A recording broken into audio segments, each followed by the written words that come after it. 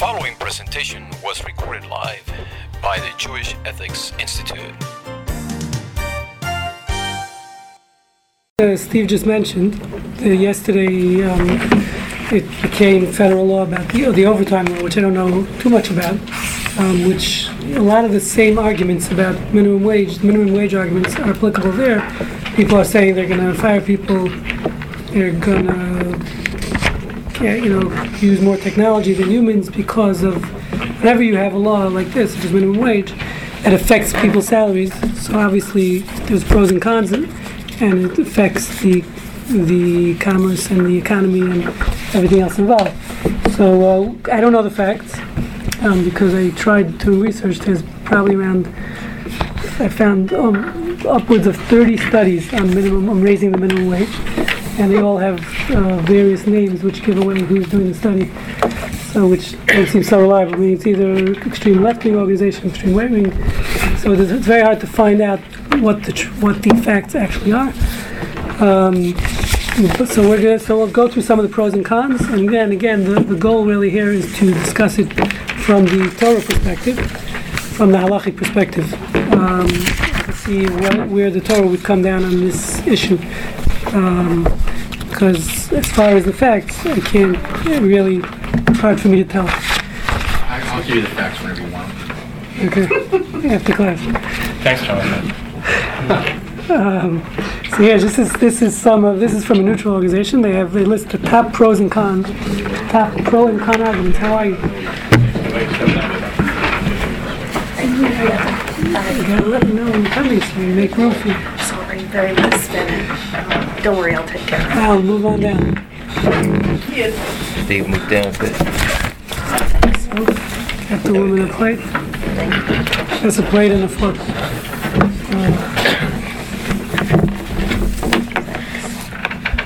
Food. There's the food down this way. Steve, we need water. Thanks. Water, please. Thanks, Rabbi. Get a chance. Thank you. Okay, so to start with some of the, before we get into the pros and cons, just the facts, which are on the inside on the left, top left. So this is a fact. The federal minimum wage for covered non-exempt employees is $7.25 per hour since 2009. Federal minimum wage provisions are contained in the Fair Labor Standard Acts, known as FLSA, which was passed, I believe, originally in 1932 or something like that. Okay, and more or less in the beginning, I don't remember what the original rate was. It was since 1981, before they raised to $7.25, it was at $3.35 for many years. And it was a proposal to increase it to $4.55, which George Bush vetoed. George Bush, I believe it's senior, not sure which one. In any case, it didn't change for a long time. Of course, it changed to $7.25, and now there's, as you know, there's a big push to change it to $15 in many states. In New York and California, they didn't. That's really factually wrong. I put down here, recently raised the minimum wage to $15. The truth is, It's an increment. it's in increments, and it only will be fully raised to 15, I think, in the year 2020, something 21. I don't remember the exact number. Okay. Now, what's interesting is, so just in looking at Texas, I didn't know this in researching for this class. There is, so first of all, I Googled Houston and minimum wage. So I found, the only thing I found really was there is a petition by some women's groups to raise it to 15, but Mayor Turner's campaign website came up, and this is a quote, number 3, or this is from I thought you were going to say that Turner couldn't read the proposal. Turner's campaign website. It says here, Houston voters rejected a minimum wage increase in 1997. Since then, however, the increasing awareness of income inequality. Again, this is quoting Mayor Turner's campaign website, so I don't know if he's changed his mind since he became mayor. I think he has a lot bigger things going on since the flood. And the dramatic increase to the end, of course, transgender bathrooms. So there's a lot of other stuff going on which might override this. So increasing awareness of income inequality and the dramatic increase to the gap between the rich and poor are creating an environment in which voter approval may be possible. Mayor Sylvester Turner believes that cities should be given, I changed it to mayor, it said, so I didn't say mayor then, given the power to pass local minimum wage increase by a vote of the people. So what's interesting is it's nice that at least when he was running, he doesn't seem to want to push it down people's throats. He's agreeing it should come up as a vote by the people of the city, as opposed to him just shoving it down their throats. Again, I don't know what's happened since he's in office. This is prior to office. Yeah, nothing. There are very few cities that have a minimum wage. There's a couple of states that have very few cities. Oh, well, in California, San Francisco, and Los Angeles. Right. Yeah. Well, the So, left-wing places. Massachusetts, don't they? I don't know. But doing it where it's a spot where everyone can decide something different makes it impossible for major corporations to run Come their to city. business. Well, they'll decide which city they want to be in. They could decide which city they want to be in based on what they... Yeah, the problem is that but they can't plan, it's after the fact or whatever, all of a sudden they raise it Right. and used to. It makes a big difference at McDonald's or Right, Walmart no, of course, yeah, no, it's a Kohl's, major- things that are major- very labor intensive. Right. So they would open less stores here if they knew that that was the case. Yes, so that's something we'll talk about as the pros and cons. So now there's a fascinating law which I found, which I don't know how many people are aware of it, that Texas state law, actually Texas passed a state law which prevents cities from raising their own minimum wage above the federal level. So that's a law that was passed in 2003. It was authored by Charlie Guerin. Fort Worth, after Houstonians voted on raising our own minimum wage. So meaning because of the Houston at one point seemed to vote to pass the minimum wage, so therefore there was a state law passed in 2003 that doesn't allow a city in Texas to raise the minimum wage by itself. So it's an interesting thing. So I'm assuming that's why Mayor Turner can really, even if he wants to, I don't know how he would go about it. Because even if we did vote to change it, this law, the state law is saying the city cannot raise minimum wage on its own. So it's an interesting note here. That at least in Houston we seem to be protected from this. What? Since we politicians have to follow the law, that's for normal people. Okay, so that's as far as just some of the facts relevant here to Texas. Again, like I said, I printed out a bunch of pros and cons, which we'll get. I'm not going to go through all of them. There's 10 on each side here, top 10. So we'll first let's first discuss some of the sources relevant to Torah sources in halacha, in Jewish law, and then we'll get to, again, what's fascinating about this, two things. One is, it's good to see that, we've discussed this here many times in this class, that Jewish law, or you'll always find a source for even social issues such as this, which is really a socio-economic issue, if you want to call it that. You'll always find sources within Jewish texts, old sources. I'm not talking about recent contemporary sources. As a matter of fact, it was hard to find contemporary sources on it, Jewish sources. Most of the sources I found were old principles within Jewish law relevant to social economic taxes and things like that, which can be applied to this. That's number one. Number two is, like I said before, the question is, economists seem to disagree as to the pros and cons and the benefits and of minimum wage. So halacha, Jewish law, cannot rule without knowing the facts. So in other words, meaning the question really is this a good thing or is it a bad thing? Is it going to help poorer people, so to speak, or not? Okay, so without knowing the facts, meaning the halacha, you can't really rule without knowing the facts. Just like in medicine, let's say you have a medical ethics question. Okay, so without knowing the rabbi or the ethicist, without knowing the medical facts, can't give an ethical ruling or halachic ruling, because obviously the halacha is based on the facts.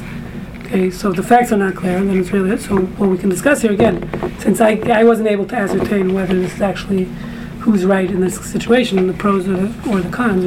What is there benefit to raising the minimum wage? So so it's hard to. We can apply certain principles, but again, the question is it's based on economic facts, which there seems to be a lot of disagreement about. So that's number two. disclaimer. So let's start with some of the sources. So first of all, just the first question is a question of, as we said, it clearly is relevant. The Torah is relevant here. The question would be as to, does Jewish law get involved in the realm of, as we know, we get involved in, let's say, criminal law. The Torah has a lot to say about that. We get involved in maybe some sense of civil law, right? But so the question is, how much can the Torah mandate as far as wages are concerned? That's something that a Jewish society gets involved in at all. So that's the first question here, which I put down here, which is, there's sources in the Talmud which seem to very clearly state it says like this. This is a Talmud I found in Tractate Baba Basra. It says the townspeople are permitted, and we'll see that's a key word here, to fix weights and measures, prices and wages, okay, that's our question here, and to inflict penalties for infringements of their rule. So we're talking about rabbinical rule here. Obviously, this is not from the Torah, but the Talmud says that in Jewish societies, part of and notice how it says the townspeople. Society can decide what various economic laws relevant to commerce, okay, and specifically it's mentioning fixed weights and measures, and prices and wages. It means to decide price control to a certain extent, as we'll talk about. It's also relevant to this, and specifically wages. It mentions it. So clearly we see there's a precedent within Jewish law as to this concept of fixing or setting wages. Now, what does it mean? Does it mean a minimum wage? It doesn't really say. Okay, does it mean a minimum wage, a maximum wage? Exactly what it means. But the assumption is clearly they're saying this is what the standard wage is. I'm assuming what it means is, what happened? You dropped it here. We're talking about you with the wages. I'm assuming what it means is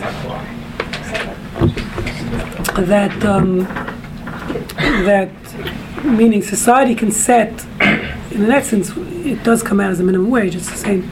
The result is the same. But saying, let's say, if this is the norm, let's say you sign a contract with someone, or I pick up labor, I go pick up some laborers, and we didn't make up a price. So is there an assumed price? I mean, there's no contract which states the price for the wages. So what is the automatic assumed? Meaning, can I come back and say, listen, I only meant to pay you $5 an hour?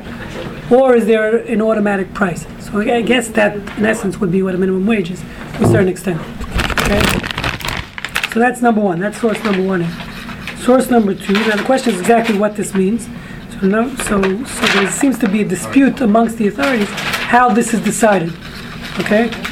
How this would be decided. So I quote here, this is a Rishon, that is an early authority, and number two, his name was Yitzchak Ben Yaakov Alfasi, known by his acronym, he's known as the RIF, Talmudic terms. He's someone who studied Torah State, one of the major first codifiers in the Talmud, of the Talmud. And he says like this, he says, others understand the communal legislative authority become effective by means of a majority decision rule. That means this has to be voted on, and it works as a democracy. It has to be majority. He's referring to, let's say there's a city council or something like that. It would have to be voted on by the city council. Thank you. Okay, or the Betin, whoever it is. But it has to be based on majority rule, not based on, it can't be just someone, the president or someone saying this is the law, as President Obama did yesterday, without having a vote, without having majority rule. That's number one. Okay. Number three goes on, this is codified within the Code of Jewish Law, known as the Shulchan Aruch, and it says like this, it says, deliberation of a legislative proposal, according to Moshe Isserles, who's the Ramah, he's the amendum to the Code of Jewish Law, the Ashkenazic amendum, because the Code of Jewish Law was written by someone named Rabbi Yosef Cairo, who is Sephardic. So there's times there's disagreement between Sephardic law and Ashkenazic law. So we go with most of us, I can't speak for everyone. Are you Sephardic descent? Okay. What did you say you go with? The Sephardic? No, so since most Ashkenazim, that means people who are not of Middle Eastern origin, go with the Ashkenazi rule. So if there's a disagreement between the two opinions, I'll go with this opinion, whose name is Moshe Isserles. He was from Krakow, Poland in 1500s, and he wrote an amendment to the Code of Jewish Law for Ashkenazim. Okay, so he says like this. He says members of the community, requires members of the community to decide the issue, again, members of the community at hand, whatever the issue may be, meaning a monetary issue, l'shem shamayim, which literally translated means for the sake of heaven, and we'll see what that means. So there are different opinions as to what that means exactly. What does that mean for the sake of heaven?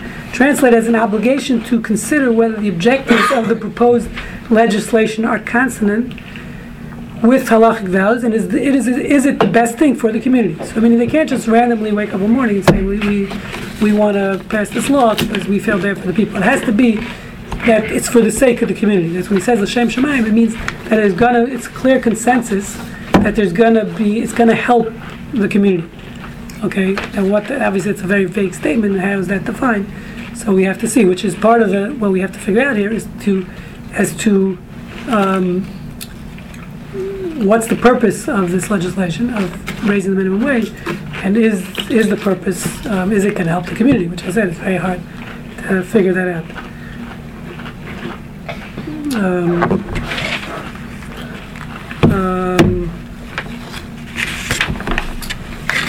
Okay, so now another key point there, which I pointed out, number one, when it's discussing this concept, and the Talmud discusses this concept of fixing wages and prices, the language used there, it says rishayim, which means permitted to do it. It doesn't say it's mandated. There's a key difference here with what's up for discussion today in the question of mandating a minimum wage. That's very different than permitting. It's permitted to do it, but it doesn't say you're obligated to do that.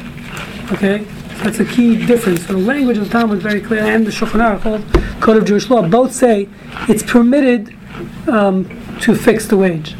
That doesn't mean it's obligatory. That doesn't mean we have to do that. It means we have the right, or it's within the realm of the city or the locale to do that. But it doesn't mean that it's an obligation. Okay, so that's a very important concept to understand. And the second one, as we mentioned, B here, on the top of, on the right side.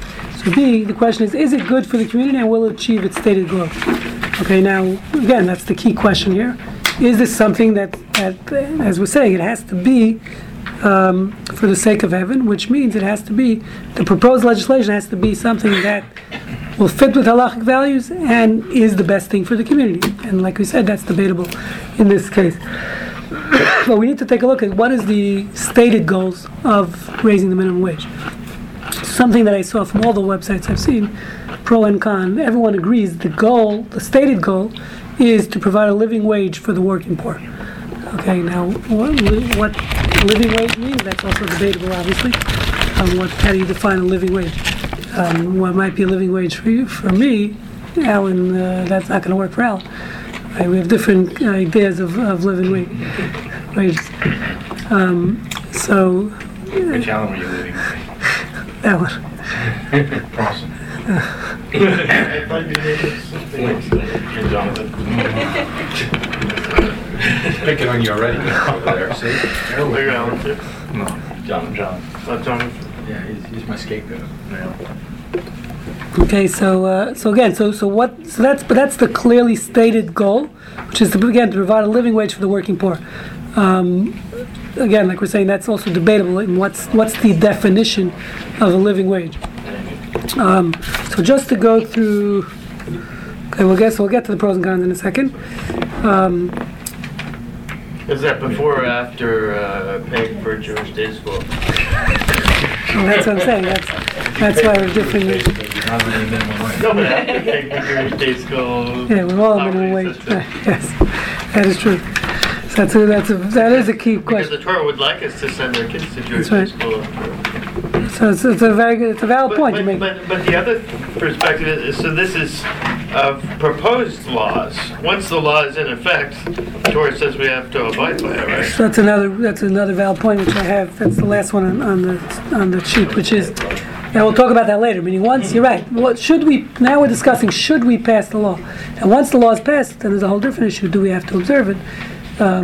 Meaning, as Jews in a society, Yes. or not. So we'll see. Well, that's the end of the class. I don't want to give away the punch. If the law says you have to kill your neighbor, you probably shouldn't follow it. Right. So there's a different question of meaning. If you have the general rule is and we've talked about it here in the past. There's something called Dina de Malchuta Dina, which means the law of the land. The halakha says, Jewish law says, the law of the land is the law, and that's only when it doesn't contradict the Torah law. Meaning, like you're saying, if the law of the land says, like you're saying, you can't eat kosher, so then you don't have to obey the law of the land. So again, the question would be if, let's say, paying someone minimum wage would be against Jewish values. Let's say, just for argument's sake. So then, if it's going to bankrupt businesses, or maybe, right? So that would be a question. Meaning, if you're not helping society, if it's bad for society, so maybe that would be something that we don't want to support. So then, that's where it comes to the question. If you have a contradiction between the law of the land and Jewish law, how does that work? When the law of the land contradicts. Contradiction. No, so that's a good question. I don't know. So maybe we'll get to it, but it's a very valid point. Both your points are very, very valid in the sense of how do you define poverty, meaning after. Send him to law school, buddy. Just give him a scholarship for good law school.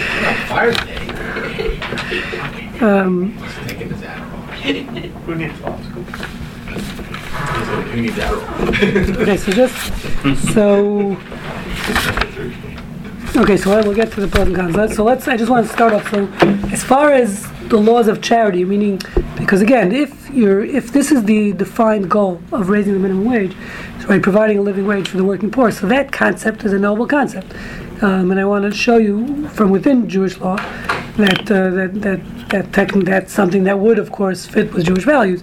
So as we know, the Rambam, Maimonides, is famous for, he has a whole section called Hilchot Tzedakah, where he codifies the laws of charity, which we've discussed here in the past. The hierarchy, there's two types of hierarchies that he discusses, called the Rambam's ladder.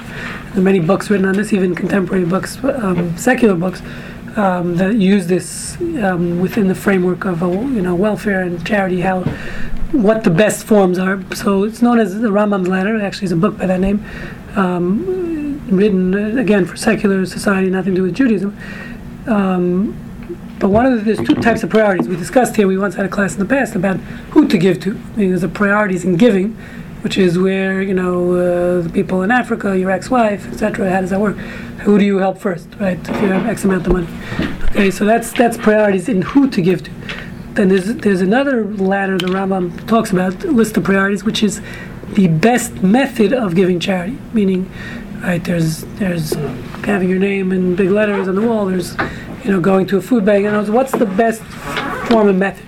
So on Maimonides' 8 levels of charity, his highest level on the ladder is something known as self-reliance. That means not giving someone a handout. It's oft quoted, I think, as Christians. Exactly. We're going to push that in a second. So, right, exactly. We discussed it there. But the point is, What's having the fish? right, it's not, right, exactly. Meaning it's quoted off from, in the name of Christianity, but it actually comes from the Talmud. This concept, it comes from Maimonides. Meaning, the Rambam says very clearly, and this is quoting the Rambam, the gift of self-reliance is his highest level of charity. He says, to hand someone a gift or a loan. Alan, this is David. It's very important. No, this is for Hebrew Philon. To hand someone a gift or a loan, this is quoting Maimonides, or to enter into a partnership with him, or to find work for him, so that he never will have to beg again. As the verse states, your brother shall live with you. Strengthen him to the point where they no longer falter and become a ward of the community. So Maimonides is saying, that we'll explain in a second, but he's saying that the highest level of charity is not to give someone charity, or to give someone a meal, to give them a handout. Because the person, first of all, you're not, in a certain sense, you're helping them, obviously, for today. It's going to help them, they won't be hungry for lunch. As you guys, that's why I give you, right, what I'm saying, but that's it. When it comes to dinner, they're still going to be hungry. So you're not, in essence, you're helping them, but you're not helping them in their future. So the highest level of help to help an indigent person, someone in need, is to help them get a job, help them do something which will help their future, help them help themselves. Okay, that's what Maimonides says. Self-reliance. So if you can get that person to the area of self-reliance, someone wants to start a business and they need a small business loan or whatever the case is, where they need the money to pay off their debt, and then they can be on their own. So that's the highest level of charity. So in this case, technically, just what the Rambam is saying would fit very well with, in essence, assuming that the minimum wage will provide a living wage for people who currently don't have that and are living in poverty. So technically that would fit with this highest level of charity, with the goals of Maimonides' highest level of charity, which is self-reliance. Okay, again, that's if it can achieve that. So that's point number one. Now there's a key difference here, which is Maimonides, of course, is referring to this ladder of priorities, referring to private charity. That means I have X amount of money, I need to prioritize what's the best way I should give it away. Okay, who to give it to and how to give it. So that's what he's saying is the best way to do it is to open a free loan society or something like that, where you're helping people be self-reliant, as opposed to just giving handouts. But that's again referring to private charity. Here, the question, and that's a voluntary basis. Charity, there's of course an obligation to give, but the question is how much to give. That's voluntary, or who to. This is all voluntary. Here we're talking about mandating a law for society. So that's very different. So I want to point out that's not what Maimonides is addressing. He's addressing the law of charity, but he's addressing how much I personally how to give it, should give, how to give it, and who to give to. Okay. That's not the same as here when we're trying to question society mandating a law, telling employers what they have to pay. The goals might be the same. So all I'm pointing out is the goals are noble goals. If the explicit goal, as we've said, is to help people be self-reliant, so that fits with Maimonides. But as far as that's not Maimonides is not saying, is not in any which way mandating passing a law for minimum wage. So that's important to note. Okay, now the other thing is, which I found a few articles about this. There's an argument, this is where we get some of the pros and cons. There's an argument that welfare, meaning that one of the arguments for raising the minimum wage is that it's not, based on the minimum wage, it's not worth working. Because you get more on welfare, if you stay on welfare and you don't get a job, then you get paid more than if you go out and get an entry-level job. This is a big debate in societies, in many societies, where I don't know if it's a debate, that's the problem. Exactly. They're debating it, but it's so you're saying is the problem welfare or the problem not? So maybe we should raise minimum wage. Yes. They're not incentivized to get a job. Right. It's not a problem what you're paying the people that are getting minimum wage. The problem is the productivity of the people that are getting minimum wage. It works both ways. So what are you saying? So you're saying don't make use. So you agree that we should raise the minimum wage? No, I don't think. I think that would solve the problem. You're arguing that the people aren't going to be good workers? Well, I think first of all, I don't think it's a problem what you're paying them. I think it's a problem what they're taking home. I think I would reduce taxes for the working people. Forget about the welfare system, which is so you're bad. pro Bernie Sanders, Louise. You're No, voting for I Bernie. believe if somebody is voting for Bernie. If someone is earning under $25,000 or $18,000, whatever they take is that level, why should they pay any taxes? Not me, I don't care. Well, they don't. Most of them don't. If you're No, below, they do. They still pay the 20% or whatever. no, it's not true. If you're below the poverty level, and you I don't wouldn't even have them pay. I can tell you, you don't pay taxes. If you're I below wouldn't pay certain taxes for Social Security. I would start it at a certain level so they're significantly better than the people we're giving the free rides to. That would incentivize people that are getting free rides to go to work. I'm not sure what you're saying, but I would make it so that people that are earning the lower part don't pay taxes, don't pay Social Security, to bring them up to above, definitely above the welfare people. Everybody should have skin in the game. And the welfare people, there's got to be ways to make it so that they don't want to stay on welfare.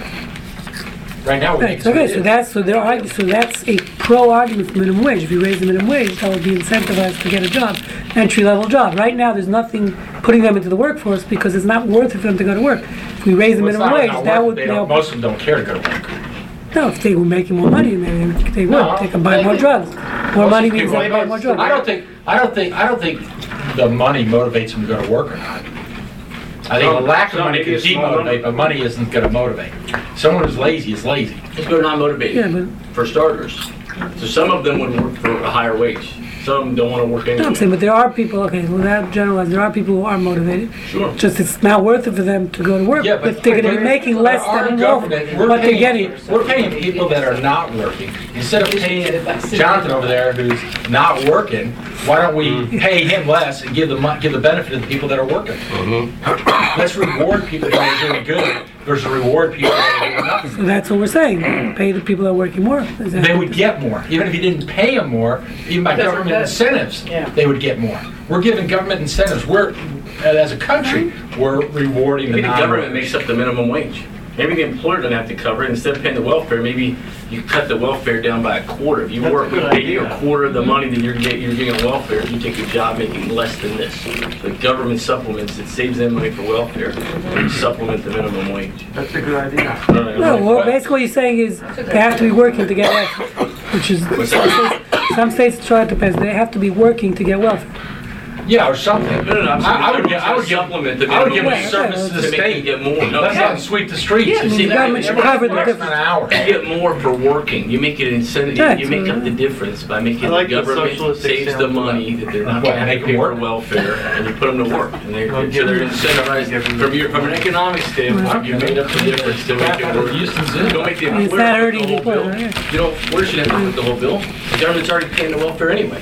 So if you save 3/4 of that money from the government, you're doing good. You pay a quarter of it to pay these people. All right, so that's a good. We agree, I think we generally agree with the overall concept that you started. The problem is how to get the people that are working more income, to reward them for working and above a certain level. And I think we all agree on that. There's just different avenues to get them there.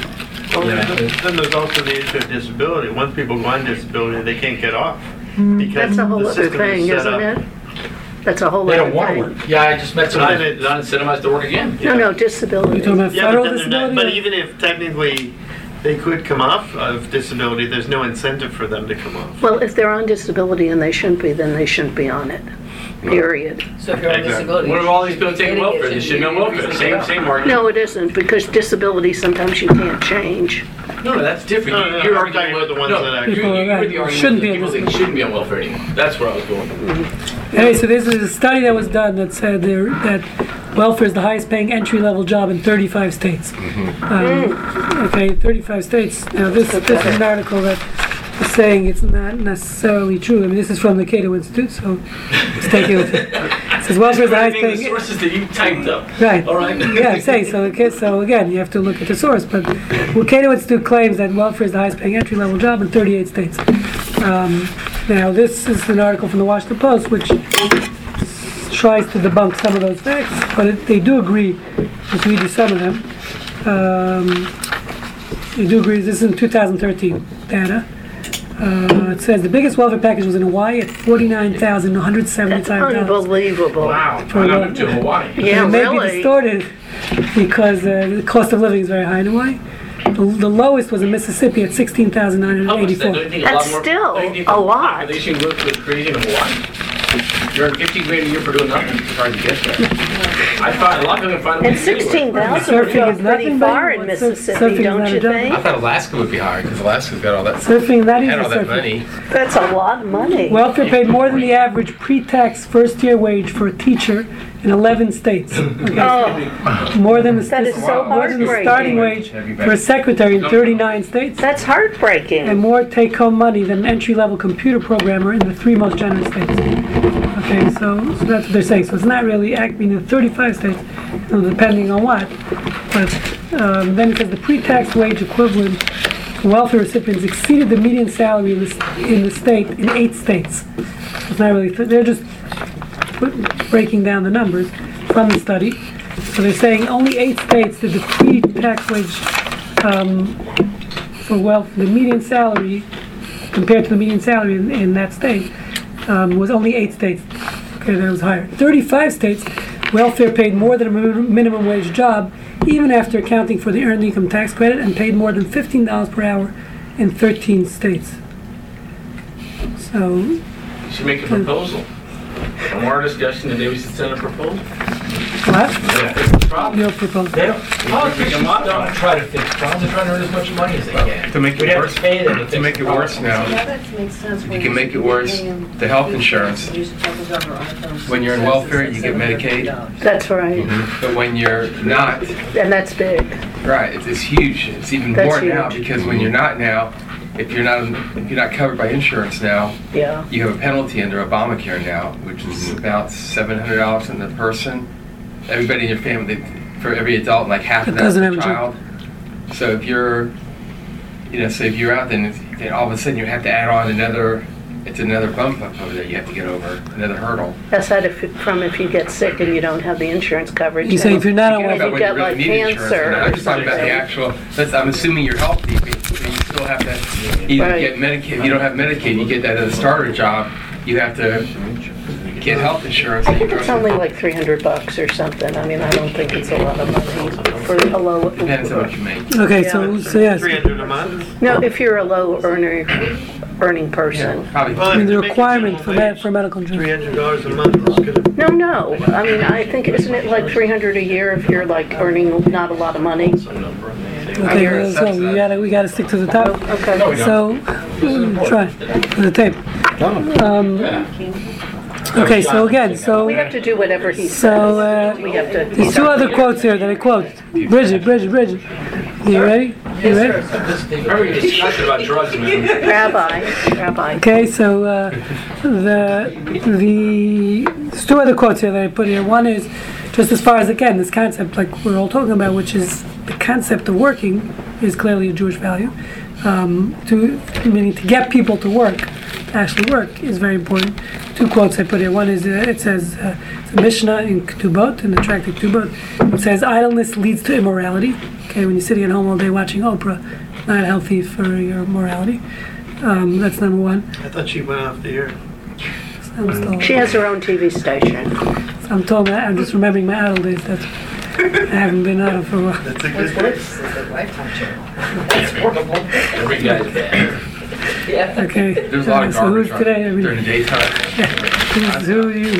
who'd you watch today? When I was in the hospital for a He wants that week, shit like being. and I'm watching this TV, it's like I couldn't believe everything. Every problem you have can be solved. You just watch. We could truck driver. What's the guy? The guy with the Hispanic name is Jewish. Geraldo. Ronaldo, he's Jewish, yeah. He's Jewish? Of course. I don't even know how he got back on the air after he got punched Where out. did these people come Like- from? Yeah, he got Okay, punched so out. watching Geraldo can clearly lead to immorality. Okay, that's number one.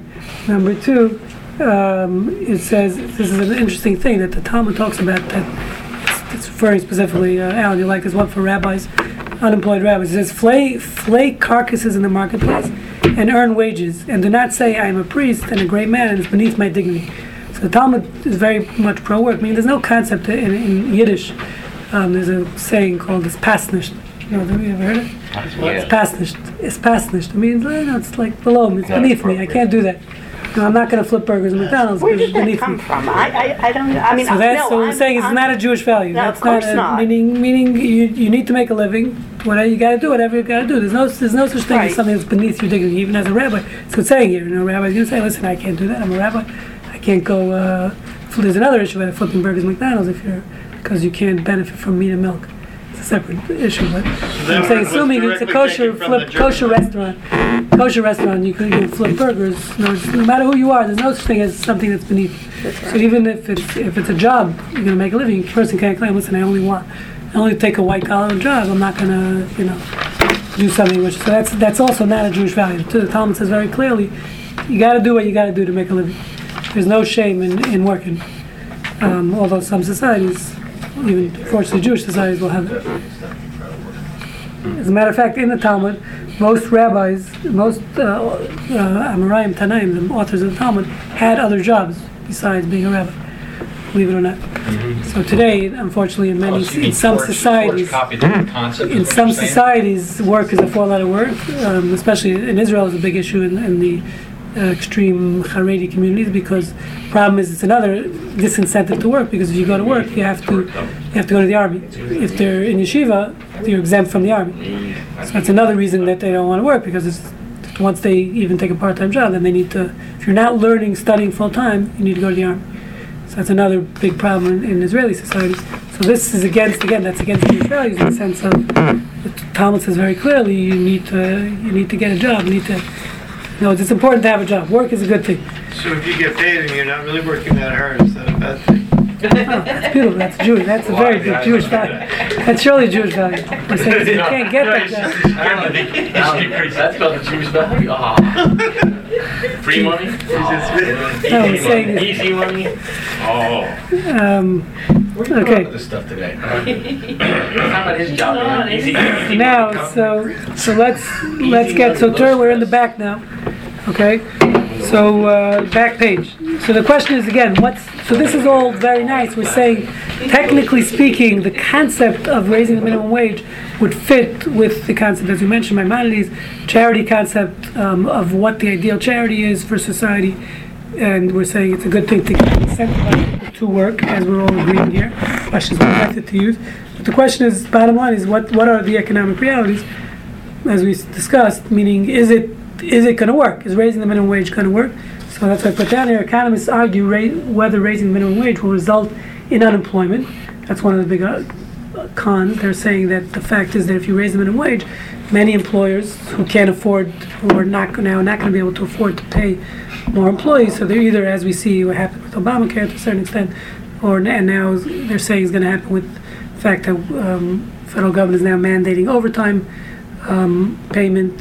I don't know enough about that law, but It hasn't started yet. It's like it's 7. I always thought that was the law. They just lowered the level to where it has to kick in. how many hours is considered overtime? I always thought that was the law. So the point is, so what happens is you have something which maybe someone can explain it better than I am, and I'm an economist, which is that employers tend to substitute capital for labor. Anyone can explain that to us? Yeah. Machines. I got a good one. I go to Bangladesh. The workers there got a huge increase the last 2 years from $30 a month to $50 a month. Factories there are buying technology, automatic bar tacking machines and stuff to replace workers because It's the cheaper. machines are cheaper, more reliable. McDonald's, when they put the soda machines outside for you to fill your own cups, it's because they don't. Wouldn't pay the employee. They've already said they're not going to have to pay a worker and to fill the cups. Even McDonald's, when you drive through, has automatic drink filling machines, so the person doesn't have to sit there and get cars being built in America are being built mostly with machines and computers now, not being built with people. Because of the You keep union. raising the That's all wages. that's to do with You union. go to Home Depot, Lowe's, it's self-checkout deals. Parking are self-kiosks. Right. Technology is And the truth is replacing jobs. the self-checkout's smarter than the people And checking as out. wages keep going up, Not more it makes it more intelligent. conducive to invest in technology, which leads to more unemployment, which leads to more welfare. So it's exactly what he said, is that there's a cost trade-off. These people all have these scientific matrices that says either one, they cut back the amount of workers. So if you go to McDonald's, you used to be able to order and get your food in 3 minutes, now it's 5 minutes. The lines are longer because they can't raise the prices, so either they make the portions smaller to save money, or they have to save on the labor. Right, So it's all the okay, same thing. just, we have to be fair and give equal time to both sides. So, that's a major argument against minimum wage. So I'll just read you the pro side here, which is raising the minimum wage would increase economic activity and spur jobs. Let's see what they say. I didn't read this yet, 'cause I just printed it out. I'll read it I to you. didn't say, I don't know. Yeah, no, There so- is a relationship, whether they Yes, raise minimum yes. wage 50 cents or not, 100%. doesn't matter. But Right, so how much but I can raise tell you it? for the Targets and the Walmarts, people that are mass employers, 10 cents an hour makes a huge difference. Sure. And then going from 7.25 to 15. Right, that's obviously a major. That's we're Well, it's talking- currently 725. 7.25 is the federal Is that mandated more rate. than double? Yeah, so it's pretty serious. That's why I saw the Hillary-Bernie debate. Hillary wants to raise to 9, not to 15. She agrees to raise to 9, although she backtracked 3 times I now. think it depends on But, the region you live but- in, and then. No, I'm saying as far as federally mandated. Bernie's pushing for 15. Hillary's saying You might as well make it 100. What does it matter? Well, It's not Hillary paying it. depends on who the audience is. right. That's what I'm saying. She said she'll go but to your 9. last She said shows she's that it's- incremental from 9. They'll eventually. She agrees to go to 15 at some point. So I'll just read you the pro here, just again to give. This is from a neutral organization called procon.org. And they give both sides of every topic. So on this one, it says the economic activity and spur job growth is the pro. The Economic Policy Institute, which I have no idea who that is, stated that a minimum wage increase from the current rate of $7.25 an hour to $10 an hour would inject $22.1 billion net into the economy and create about 85,000 new jobs over a 3-year phase-in period. How would create new jobs if I they know, raise that's the really, I wages? don't know. Economists from the Federal Reserve Bank of Chicago predicted that a $1.75 rise in the federal minimum wage would increase McDonald's. aggregate household spending by $48 billion of the following year. Because people are going to spend more money. The employees that are making more wages are going to spend more money. Thus, boosting GDP and leading to job growth. Give the guy a chance. Give the guy a chance. That's a great article. One I like second. that. A 1994 study by I'm like economists. listening to CNN now. A 1994 study by economists Alan Kruger, PhD, and David Card, PhD, compared employment in the fast food industry after New Jersey raised its minimum wage by 80 cents, while Pennsylvania did not. Kruger and Card observed that job growth in the fast food industry was similar in both states, and found no indication that the rise in minimum wage reduced employment. Their findings were corroborated by economist Hristis Doukouliagos, PhD, and T.D. Stanley, PhD, in a review of 64 minimum wage studies. The authors found little or no evidence of a negative association between minimum wage and employment. Okay, sorry. So they're talking about 10-10, but that doesn't mean to 15, say if right. we go up to 15, Yeah, 15 that's is going to still little. be, I think everyone agrees it's all 15. so there's like a tipping You know, it's point. meaning, but the questions they're saying doing in increments, incremental till 2021. Like in California, they raised it to 15, but incremental increases till 2021 or something. Okay. By the way, if you look at the front here, my cartoon that I stole. Did you get permission to reprint that? No, I only work for Jewish ethics. He's got I get to decide what's up. So it says there. No, if you see, it's the same thing. Meaning, there's obviously in any situation like this, you might be helping certain people, but obviously the employers, meaning the same thing. There's pros and cons going to help. So it's probably at the end of the day that's what it is. But another argument against minimum wage is that it only benefits teenagers. It doesn't benefit the real workforce, because most people at these entry-level jobs are teenagers as opposed to adults. So you're not necessarily helping the society at large. It's just helping teenagers get their summer jobs, make more in their summer jobs. Well, they said that study is based on minimum wage, but the deal is if minimum wage is $7.50 and someone earns Teenagers won't get $8, jobs. they're not in that study because they're not earning Right, minimum wage. that's true. They're earning more. So it's just they could, but if it takes them from $7.50 to $8.50, that would be a much bigger group. You know. Are you saying then, if you include, Yeah, you that say, includes if you're minimum, raising it minimum, so so- high, so then we're not just dealing with entry level teenagers. If you look at That's a good corporate point. earnings, Right. I don't think there's anyone that's earning the big mega bucks in the corporate level is not labor intensive with minimum wage workers. Okay, yeah, yes, McDonald's is making money. They're not making it like they used to. Dunkin' Donuts is making it like it used to. Okay, and I don't think Starbucks pays minimum wage. I think they probably pay over that in their stores. They don't, but the benefits are very You know, They have health insurance.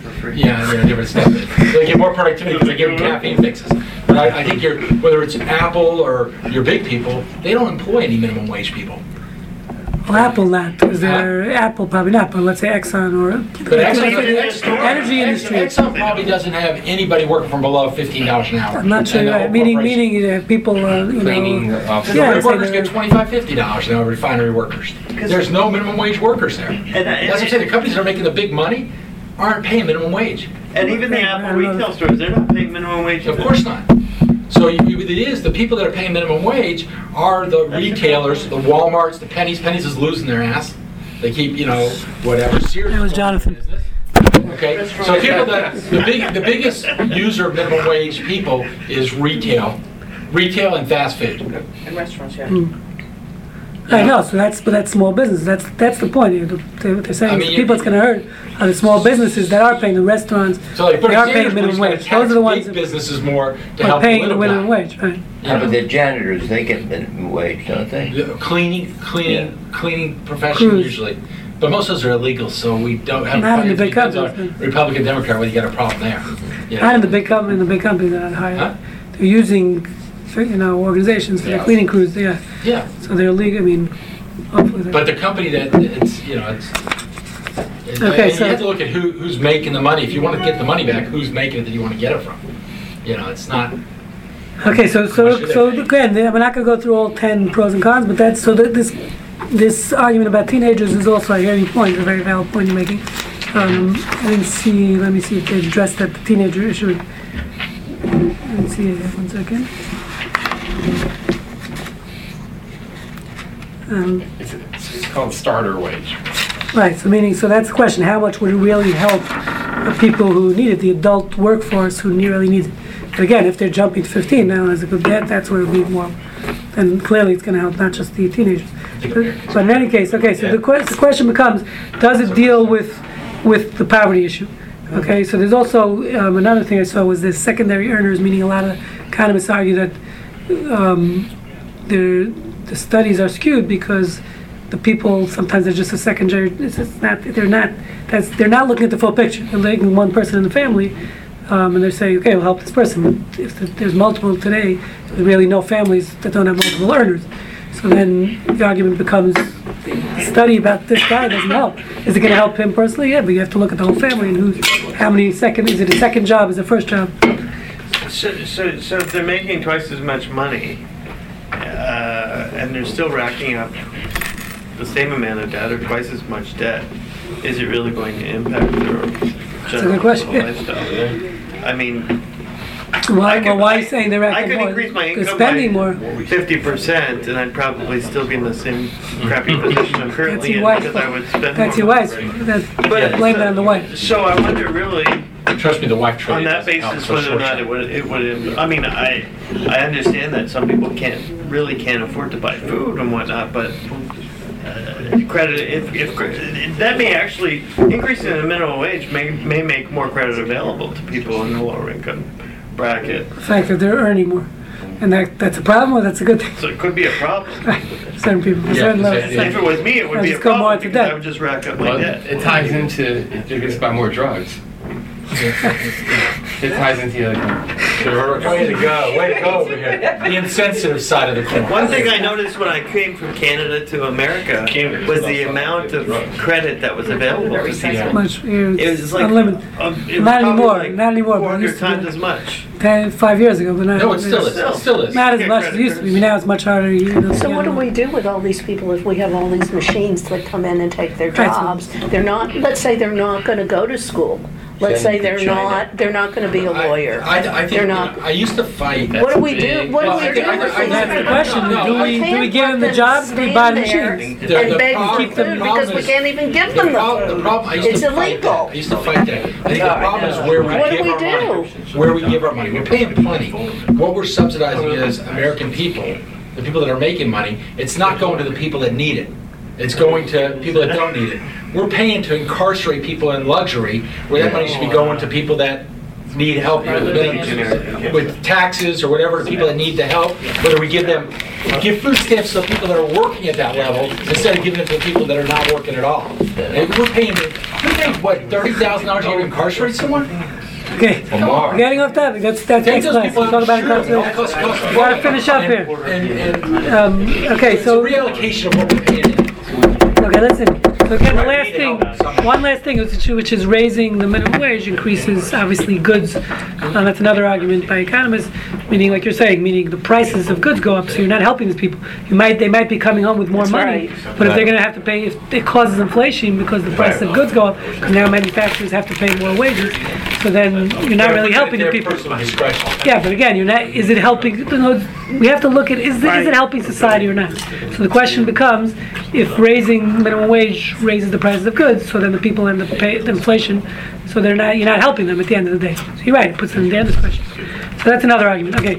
So now we're out of time. So just the last thing is two other concerns at the end of the day with, as far as Jewish law is concerned, with raising the minimum wage. One is there's a concept called onah, which we discussed here in the past. That means Judaism, it's a biblical law. The Torah puts a cap on how much profit you can make. The Torah we're into capitalism. As Jews, we like making money, but there's a cap. The Torah says you can't you can't charge more than the going rate for, let's say, a product. Let's say there's a specific value, there's a market value for this product, more than I'm just a gonna charge them sixth $10. over, That's called the crossing clause. a sixth over the going rate or the value, 1/6 over, 15%. right, is prohibited by the Torah. Okay, Is that fascinating law. because 6 is like a Oh, that's factor in 18 or something? no, I don't know. Kabbalah. We're not getting Kabbalistic here. We're just that's the law. Whatever where they got the sixth from, I don't know. It's a good question. But that's what the Torah says. The Torah says called onah. It says you shall not. It's based on a verse. Shall not. It's quoted If your here. costs are more than a 6, you can charge. Yeah. No. Yes. Of course. We're not talking about cost. We're talking about profit. Sixth meaning. Let's say this water costs $2. Okay, a bottle. That's the going rate. Sold for, so you can't charge. And you go to the airport and No, so that's something else, because there's a service. You're allowed to do that. Yeah, but That's you- discussed, what? because over there, they have to have a contract in the airport that costs them a lot of money, and they're allowed to charge more for that. That's the only water you get Well, in the it's a airport. service if So without you're getting- selling in the middle of the desert and it's a Right. $100 bottle. It's a Right, service. exactly. There's So the you- desert, And the airport, you can't put a price on and the something. TSA doesn't let you take in water. If Alan brings that in from the car, his service I wouldn't would drink be it. a lot less If Alan than brought it if from I the car, I bring wouldn't that in drink. from the car. If Alan I'm brought, gonna carry that bottle. if Alan brought it in from the car, I wouldn't touch it. I wouldn't touch it if Alan. I would be nervous about it. Yours would be hot. They'd pay more for mine. Now, like I said, the point is here. So, it's overreaching. I mean, the act of wronging another by selling him an article for more than its real worth, or by purchasing from him an article for less than its. By the way, it goes both ways. You can, as the consumer. The seller can't charge more than a sixth of the profit. It works the other way too. Let's say you went into a store and you realized the guy didn't understand the value. You bought a piece of jewelry from someone and you realized that some old lady at a garage sale, and they didn't realize the value of it. So you can't underpay. You have to say something if you're underpaying more than a sixth of its value too. It works both ways. It's not just against. Hey, please raise your price. Well, now- actually, one time I was at like a Bed Bath & Beyond and something was way underpriced, and I insisted it was like a set of knives. It was like $50, and it was really supposed to be $200. Yes, it could be it's closed out or something there. No, I think But if it's advertised, yeah, they have to. It's a law. Oh, then you'd be going against the law of the land, because the law of the land says if Right. they advertise it for a price, they have Right, to so pay. that's the next thing. Right, Yeah. no, that's what I'm saying. That's the thing with someone sells something, inadvertently they had too low of a price on it. And the Jewish law can come back to you and say, well, Right. sorry, Jewish law, it's an marked invalid sale. wrong. It's marked wrong, I should have charged you this, it's the minimum amount. Alright, so he says there, anything short of fair market value is then seen as a form of thievery. There's the concept of no caveat emptor, meaning caveat emptor, which means it's your problem. You should have. Right. So the question that I was thinking of applying it here too, meaning once the government sets a wage, like we said, or even if the government doesn't mandate it, but if this is the going rate for a wage, and you have a restaurant, you're paying your employees, $3.50 an hour. Okay, and it's more than a sixth less of what's either the mandated wage or even non-mandated wage. This is the going rate for what's given normally to employees. That could be a halachic problem in itself. So even without the government changing law, what we're saying is there's in most industries there's a going rate for employees. Okay, so the question is if you're paying your employees sixth less of what that going rate is, it might again I have to do more research. It might fit into this category. Okay. Now there's another thing which is relevant to the same thing. There's a concept in Jewish law, and I'll end with this, called minhag mivatel halacha. That means the custom overrides the law. Okay. So again, let's say there's a standard going rate. I went to pick up some day labor. It's illegal, but outside Home Depot, on Hillcroft or whatever at the corner, to paint my house. And again, of course, it's illegal. You shouldn't be doing that. But assuming you did it.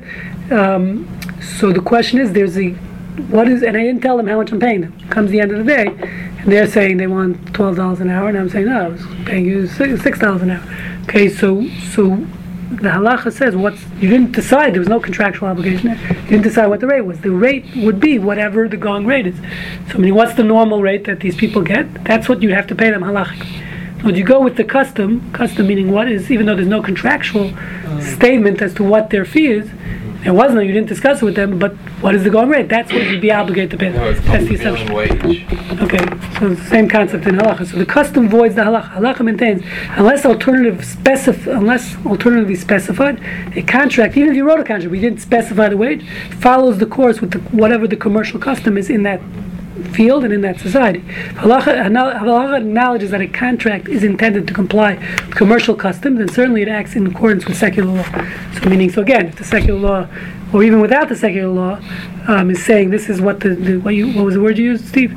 The prevailing wage. So then halacha would agree that that's what you would have to pay the customer.